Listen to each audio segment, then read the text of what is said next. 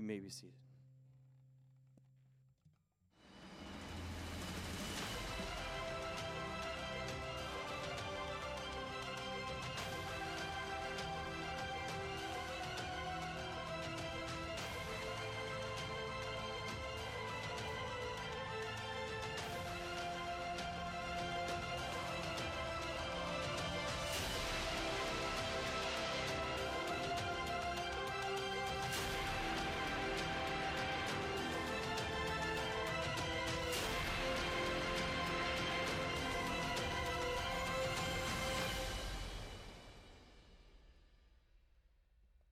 If you would, go ahead and open your Bibles with me to the book of Acts. For those of you returning from vacation, welcome back. It's good to see you. I know others will be making their way out throughout the summer. It's a part of the summer tradition, their summer routine, and it's good to be able to get away for a bit. But as you're returning with me to the book of Acts, it is a gaping hole right here of individuals. Y'all are like camped out all through these areas, and like we are not going to be in the front row. We are going to stay as back as far as we can. Bless your hearts. I can still reach that far back. Few words before we dive into the book of Acts on the Supreme Court's decision to overturn Roe. First, praise God. Praise God. This is a monumental answer to prayer. This law was always unjust and needed to be overturned. So let's be sure to give God praise. Two, this isn't the end. The fight for life continues for every man, woman, and child created in the image of God from womb to tomb. And it is a fight that will not be won exclusively in the electoral process or the halls of the U.S. Capitol or from a Supreme Court, but through the faithfulness of the church to stand for the truth, even if said truth goes against one's political party. And three, while the ruling was just, let us never be deceived into believing that political victories for either side of the aisle will bring the justice only Christ himself has and will deliver. This decision and the response to it is a continued reminder of the spiritual war that is raging all around us, and why we must continue to make Christ's name known to everybody until he returns, because our only hope in this life or the next is Christ. Brings about a longing through all that we see in this world, a longing for Christ to return, to which we as the church say, "Come quickly, Lord Jesus." The more we look at the headlines, the more we see things unfold. Come quickly, Lord Jesus. That cry in and of itself requires us to do what? Wait. Requires us to wait.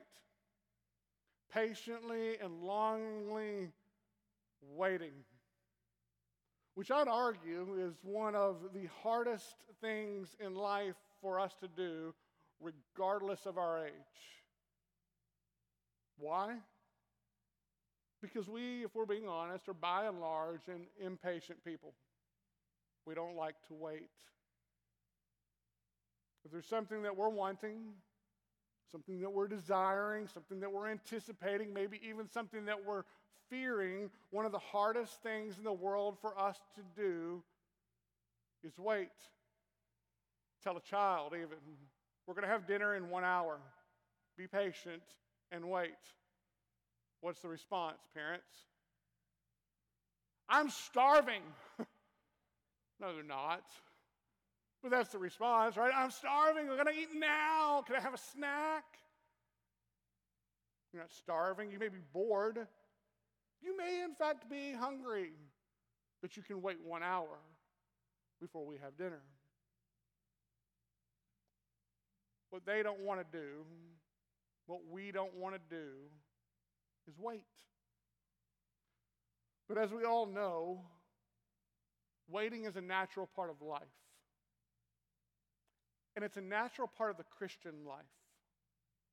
A perpetual waiting on the Lord's timing.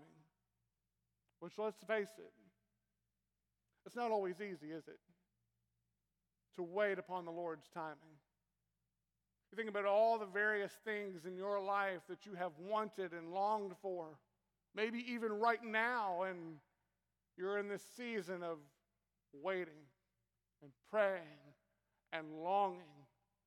And you don't know how long you're going to have to wait. You don't even know if the prayers will be answered the way that you desire, but you find yourself in a season of waiting. So what we're looking at today in our text is a season of waiting. It's the time period after Christ's ascension and ascended into heaven and up into Pentecost and the baptism of the Holy Spirit that they have been promised is going to come, which will start the church.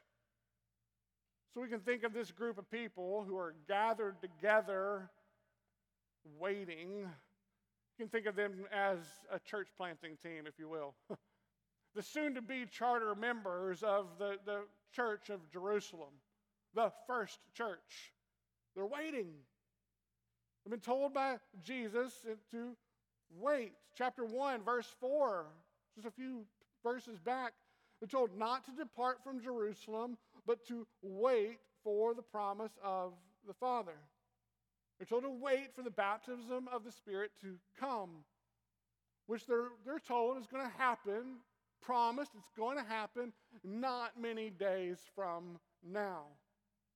And what we want to look at today is what they do as they wait upon the Lord, which in turn should give us some insight on how we can faithfully wait upon the Lord. And the first thing we see is what?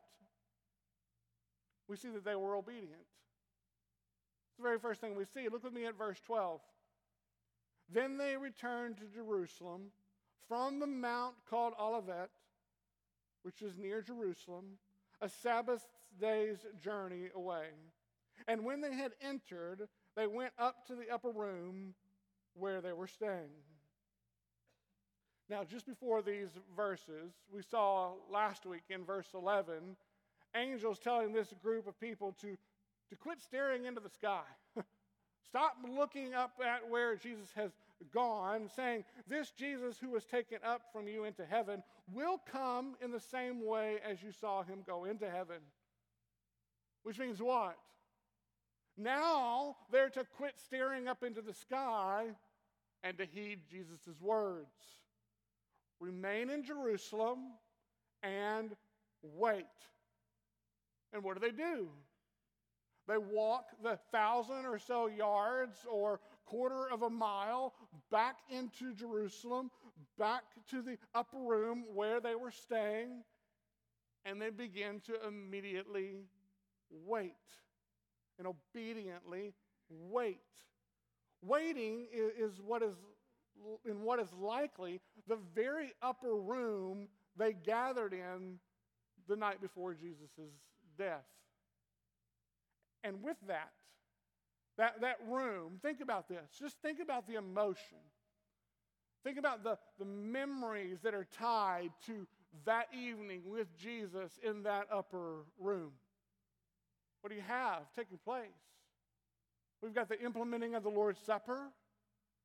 You have Jesus foretelling of Judas' betrayal. Now they know that has taken place. You have the apostles arguing among one another about who's going to be the greatest among them. To Jesus telling them out of that, telling the apostles that they would eat and drink at his table in his kingdom and sit on thrones, judging the 12 tribes of Israel. That the 12 apostles are going to judge the 12 tribes of Israel, something that at the time probably landed like a lead balloon in their understanding. Like, what in the world is he talking about? But is incredibly significant is what we're going to look at today. It was also where, in that room, where Jesus told Peter that he was going to deny him 3 times before the rooster crowed. And it was likely in this same room where Jesus appeared to them after rising from the dead. So needless to say, a great deal of emotion and memories are tied to this room. And they're waiting there, which is giving them plenty of opportunity and time to reflect upon the past. Reflect upon failures and reflect upon what it was taught, but also time to consider the future and time to consider the cost of their obedience going forward, facing the reality that those who killed Jesus would likely come after them if they remained obedient to Christ. All Jesus had taught about the cost of discipleship was now beginning to click. It was beginning to make sense to them. But despite their past, despite their previous misunderstandings, despite all of their failures, what do? They obediently go back to the room and they wait for the Spirit, just as Jesus had instructed, which required what of them? What did their obedience require? Faith. Their obedience required faith. Their obedience was rooted in faith. Faith in the promises of God. Faith that God was going to send His Spirit just like He promised. Faith that Christ was going to come again, just as they were told. Their waiting is an act of obedience, yes, but it's obedience that is rooted in faith. They would not be waiting if they did not have faith in the promises of God. Contrast that with Judas's disobedience. What did his disobedience result from? A lack of faith. See, some hear a call to obedience and they bristle. They don't like it. Sounds legalistic, calling us to obey. And it is legalistic if our obedience is some sort of half-hearted attempt to earn God's favor. We can't do that. But biblical obedience is always an act of faith. We do what God tells us through His Word because we have faith that He is going to do what He promises to do. And so, friends, I ask you this morning, does this describe you? Does this describe us, a people living in faithful obedience to the Lord's commands because we trust God's Word? We have faith that His promises are going to become true. Second thing we see here is that they were small in number. Picking back up in the second part of verse 13, where Luke lists out who was present in the room. Peter and John and James and Andrew and Philip and Thomas, Bartholomew and Matthew, James the son of Alphaeus and Simon the Zealot and Judas the son of James. All these with one accord were devoting themselves to prayer together with the women and Mary, the mother of Jesus, and his brothers. In those days, Peter stood up among the brothers. The company of persons was in all about 120. So here's what we know about the size of this soon-to-be church in Jerusalem at this point. It was about 120 in number. That's it. 120 or so people. Considerably less than our average attendance on a Sunday morning gathering within this church. Which tells us what? They were very small in size. This is it. This is the church. Which is significant when we consider the massive crowds that accompanied Jesus during His earthly ministry. Because where are they now? They're nowhere to be found. Massive crowds. 5,000, 10,000, 20,000. Nowhere to be found. You got a small 120-person gathering. Where are the crowds? Why can they not be found? Because now following Jesus will actually cost them something, even possibly their lives. See, the crowds had no problem following Jesus as they benefited from his miracles, enjoyed listening to his teaching. Being a part of the crowd had become the thing to do. It was the show that was in town. It was the great attraction everyone wanted to get a glimpse of.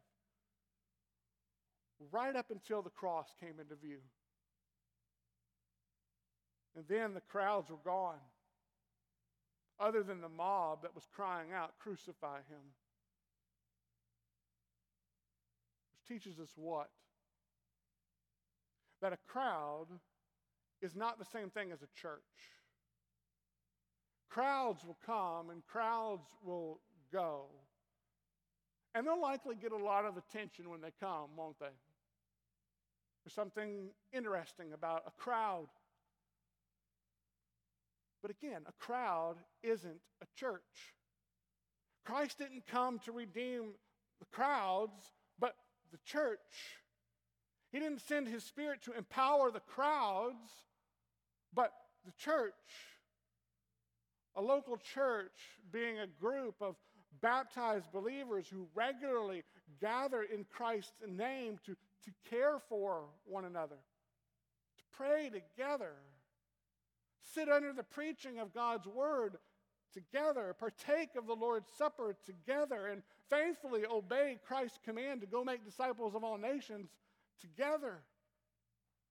And friends, a crowd cannot do this, nor can the person or persons who neglect to gather with the local church on a regular basis.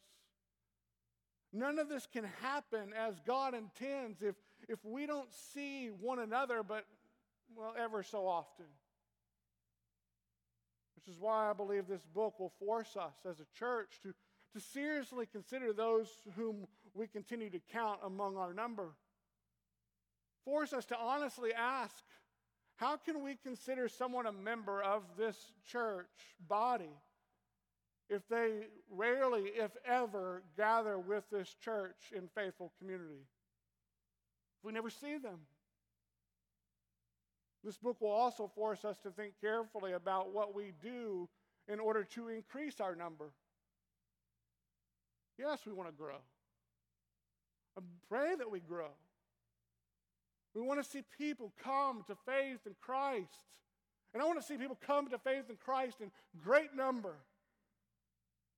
But will we be content to faithfully plant and faithfully water and patiently wait for God to give the growth? Caring more about the church health and faithfulness to God's word than church size. But now, in saying that, please don't hear me saying boring and inactive. Because I believe we can have exciting and fun and purposeful ministries and still be a healthy church. In fact, I believe we must. But it's a test in patient waiting, for sure, isn't it? When God doesn't bring us what we desire as quickly as we desire. Number 3, they devoted themselves to prayer with one accord. Look with me again at verse 14. All these with one accord were devoting themselves to prayer. I love how it says with one accord. They were devoting themselves to prayer. Meaning they were unified in their prayers. Praying collectively with the same heart for the same things. And here's what I also love about this from a perspective point. When they left this room the night before Jesus' death, after partaking of the Lord's Supper, do you remember where they went to? Jesus took them over to the Mount of Olives, 1,000 yards or so away. Jesus took them there to do what? To pray. Jesus asking his disciples, telling his disciples, we're going to pray. And what do they do while Jesus prays? They fall asleep. Remember? They fall asleep while Jesus prays. But now here, they've returned to the Mount of Olives, from the Mount of Olives to the upper room after Jesus' ascension, and they're doing what? They're praying. They're praying. They're not asleep. They're praying. They're doing what Jesus taught them to do. They're praying for the Father's will to be done. They're praying for the Father's promise to come. They're praying for His kingdom to come. And they're doing so in what? One accord. And I find this immensely encouraging, both as a parent and as a pastor. And here's why. Ever feel like you're teaching your children, what you're teaching your children is not getting through? And in fairness, children, do you ever feel like what you're saying to your parents or what you're maybe trying to teach your parents is just not getting through? It's not connecting? It'd be better off as like talking to a brick wall. Ever feel that way? Any of us? Yeah? We all do at times. Pastors feel the same way at times. Prepare a sermon, pray for the people to receive the sermon, preach the sermon, no idea how the Lord's using it. Completely no idea how the Lord is using it. Easy to go home on any given Sunday and be like, I am a complete failure. I might as well just go mow my yard because I can mow my yard and I can see a visible result. There it is. Not true with preaching. Not true with teaching. Not true with parenting. Not true with many of our prayers, right? We can't see an immediate result. Think how long people have been praying for Roe v. Wade to be overturned. But then right when you think you're the biggest parenting failure, or I might just quit the pastorate and go into the lawn care business, right then in that moment, we see nuggets of truth coming forward. We hear a child's prayer. We see application of what we've been teaching them. You hear someone telling you of how they're sharing their faith with someone else, and you're like, yes, yes. Hear stories of life change. Like, yes, thank you, Lord. I have no idea how you used that sermon. I thought it was horrible, but you, oh, Lord, you did this. That's what we have here. These 11 looked like the bad news bears while they walked with Jesus on this earth. If you don't know what the bad news bears is, you can go look it up. They look like a bunch of ragamuffins who just don't get it. So many things that they did and said that any parent or pastor would go, I am a complete failure. This bunch of guys, what? And they're followers of Jesus. Can't get a better teacher than Jesus. And now Jesus is gone. And what are they doing? Everything He told and taught them to do in one accord. I picture Jesus looking down on them at this point with a little smile, being like, there you go. There you go. And you ain't seen nothing yet because the Spirit's coming. Which is why I find this so deeply encouraging as both a parent and as a pastor. It's a good reminder to remain persistent in what the Lord has called us to do and patiently wait for Him to bring the results to our prayers and our efforts in His timing. It's also another good reminder of why it's so important for us to gather together, to be connected as a church, so that we can pray with one accord. Because this can't happen if we are not gathering with the church on a regular basis. See, this small group here in Jerusalem is in one accord because they're going through all of this together. They're sharing their fears and failures and joys and thoughts together. Can't be in one accord or counted among a people that you never see.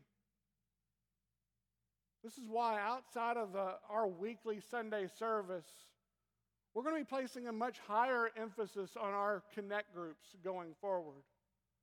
Groups that we have revamped to intentionally emphasize coming together in one accord, specifically through fellowship and prayer.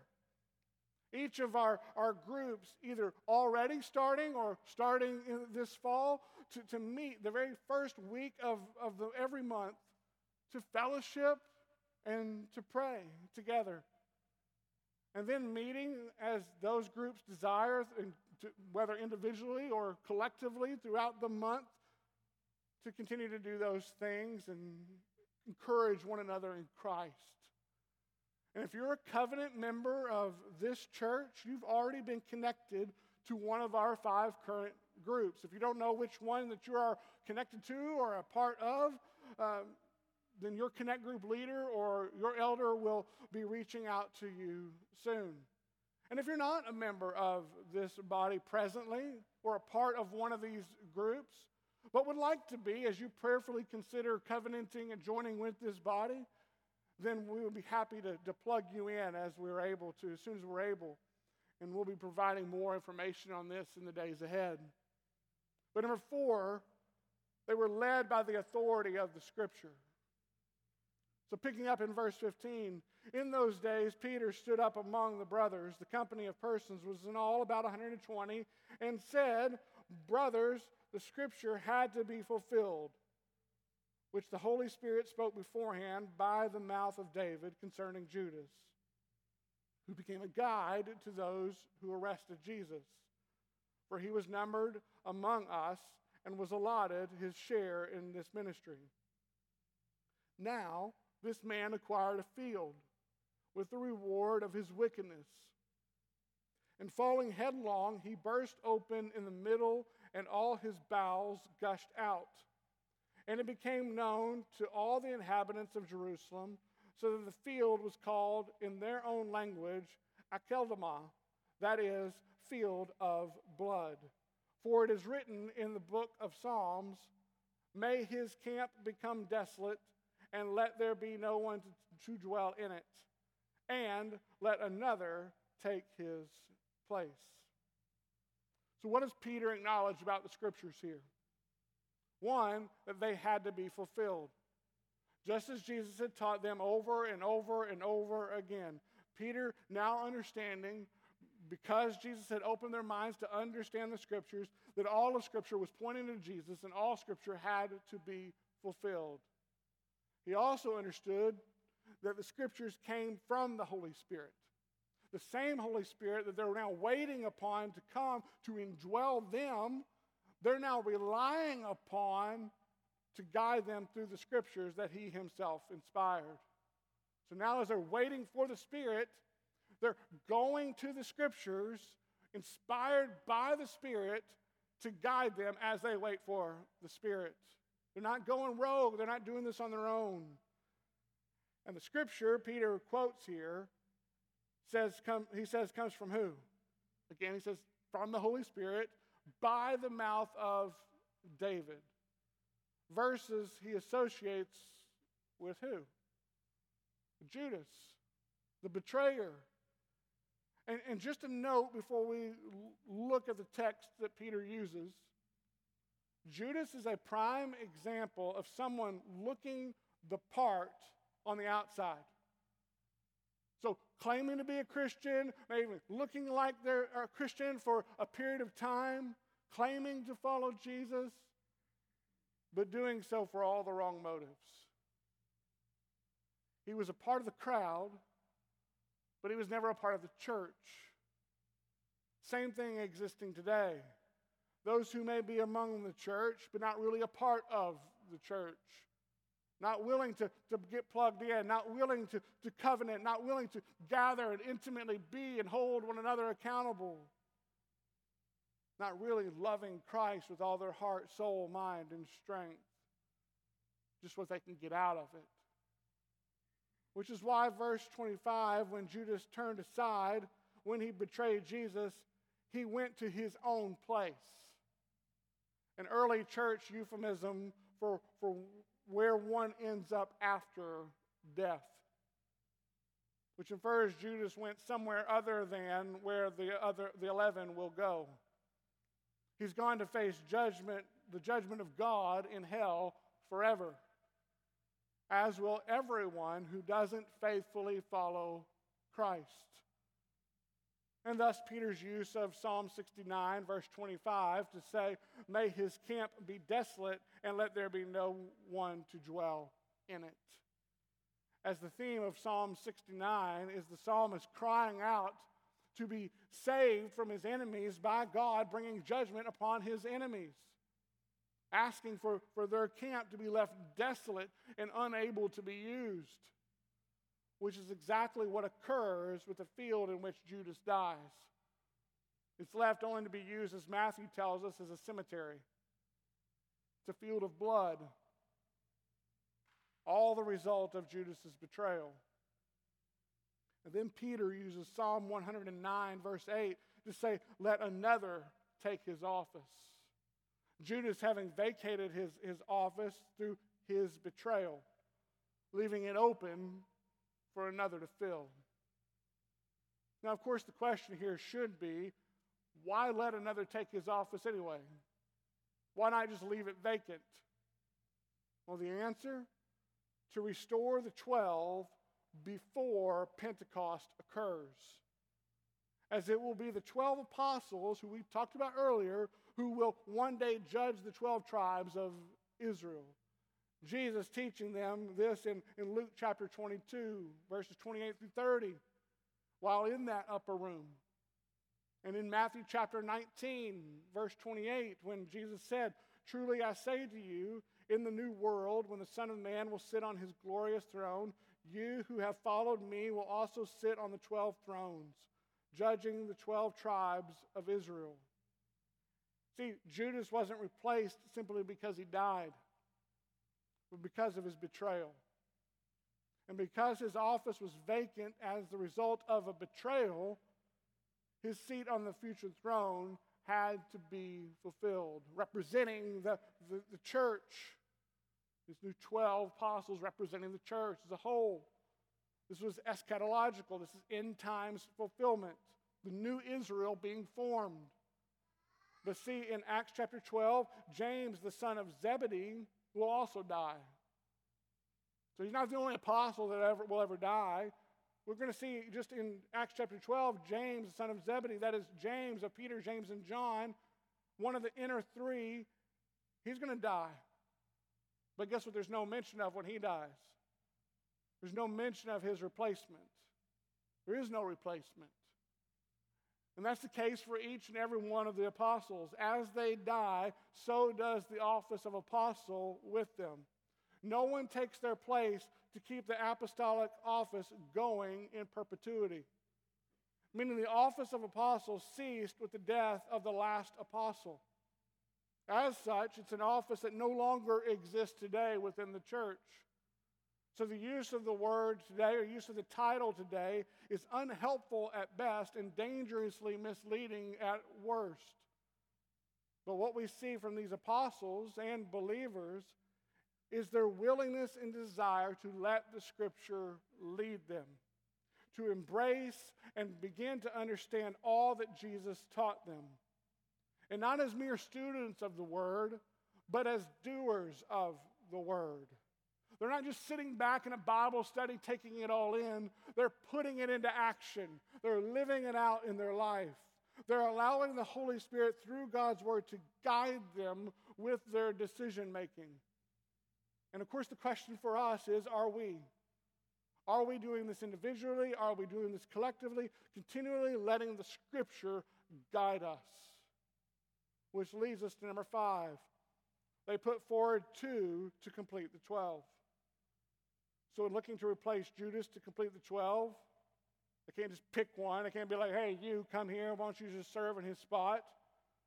No, the person has to meet very specific qualifications.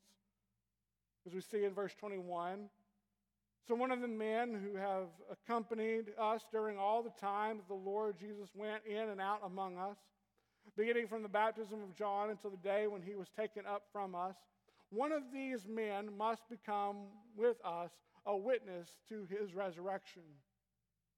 And they put forward two, Joseph called Barsabbas, who was also called Justus, and Matthias. So what are the qualifications that we see listed to be considered one of these 12? Had to be a man who accompanied the other apostles all the time that the Lord Jesus went out in and out among them. So from the time of John's baptism and the start of Jesus' earthly ministry until the day that he ascended into heaven, having been a witness to the resurrected Christ. All of this had to be there for them to be considered, which is another reason why this office ceased to exist with the death of the last apostle. No one could or can meet these qualifications.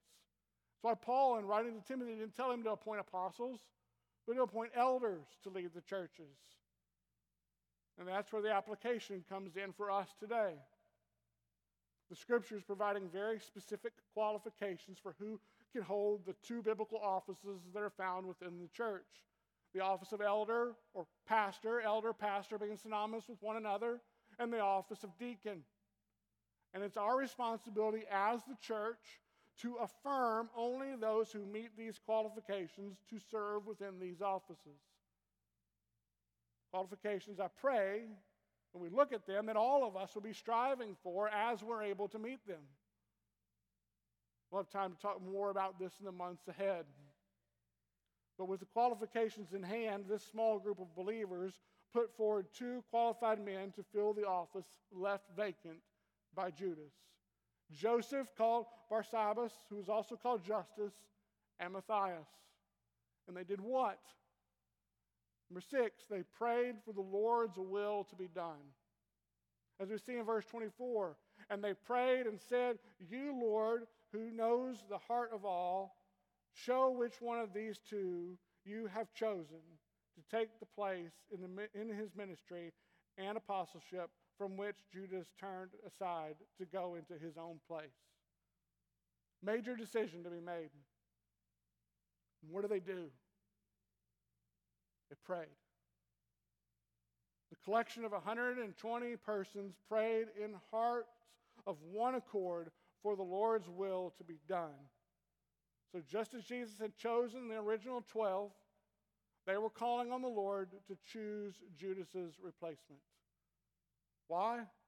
Because number 7, they believed the decision belonged to God. Which means there was no campaigning for this position. No arguing about who would be the greatest anymore. Rather, verse 26, and they cast lots for them, and the lot fell on Matthias, and he was numbered with the 11 apostles. These lots likely being some rock or bone or something of the sort placed in a bag. Either their name or a sign marking out who would be identified to identify each of these two men. And after praying, they drew one of them out and form a decision making. From a decision, we see being used to make decisions multiple times throughout the Old Testament. This decision-making process of casting lots. Even in the Gospels, we see this taking place from time to time, sometimes good, sometimes bad. But in the good ways, it was seen as a means of leaving the decisions up to God. But it appears the use of lots for making decisions within the church, it ended after the coming of the Holy Spirit. As the next time we have selections made for various offices or roles or decisions within the church, as we look through the book of Acts, they're made through intentional discernment, intentional prayer, looking to the Scriptures. There's no mention of casting lots, which means it's not a pattern that we should continue to follow today. Rather, when we have big decisions to make individually or as a church, we're to look to the Scriptures. We're to pray, and we're to use biblical discernment to make our decisions. But now within the biblical narrative that we're following along in, we're now on the cusp of a new era. This soon-to-be church in Jerusalem is patiently waiting for the Spirit to come. And while they wait, what do they not do? They don't sit idle. They obediently do what Jesus taught them to do. They devote themselves to prayer. They are led by the Scriptures. They replace Judas with someone who is qualified to take his place. And they wait, trusting for the Lord's will to be done. And my prayer is that we may be proven to be just as faithful as we wait upon the Lord's timing. Not for the Spirit to come, because He already has come, but for Christ to return, because He promises He will. And until He does, let us not be idle, but faithfully obedient to His commands from the Scriptures as we wait. Let's pray together. Oh Lord, as we come in response to your word, Lord, help us to be a patient people. It can be so difficult to wait, especially for good and right things that we're longing for to come and to happen. Maybe it's a loved one that we're desperately praying will come to faith in Christ. A friend, a neighbor, peoples across the world, that they would know Christ. It's hard to wait. But Lord, may we continue to be faithful, even in the midst of opposition. When those who want to push against us and your views from your word, help us not to respond with anger, but with love and with grace and patience. Not being snarky in our response, but winsome and loving and kind, pointing people over and over and over to Christ. May we faithfully plant, may we faithfully water, and may we continue to wait for you and you alone to give the growth.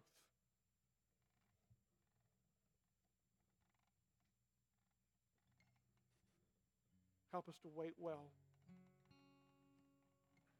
In Jesus' name we pray.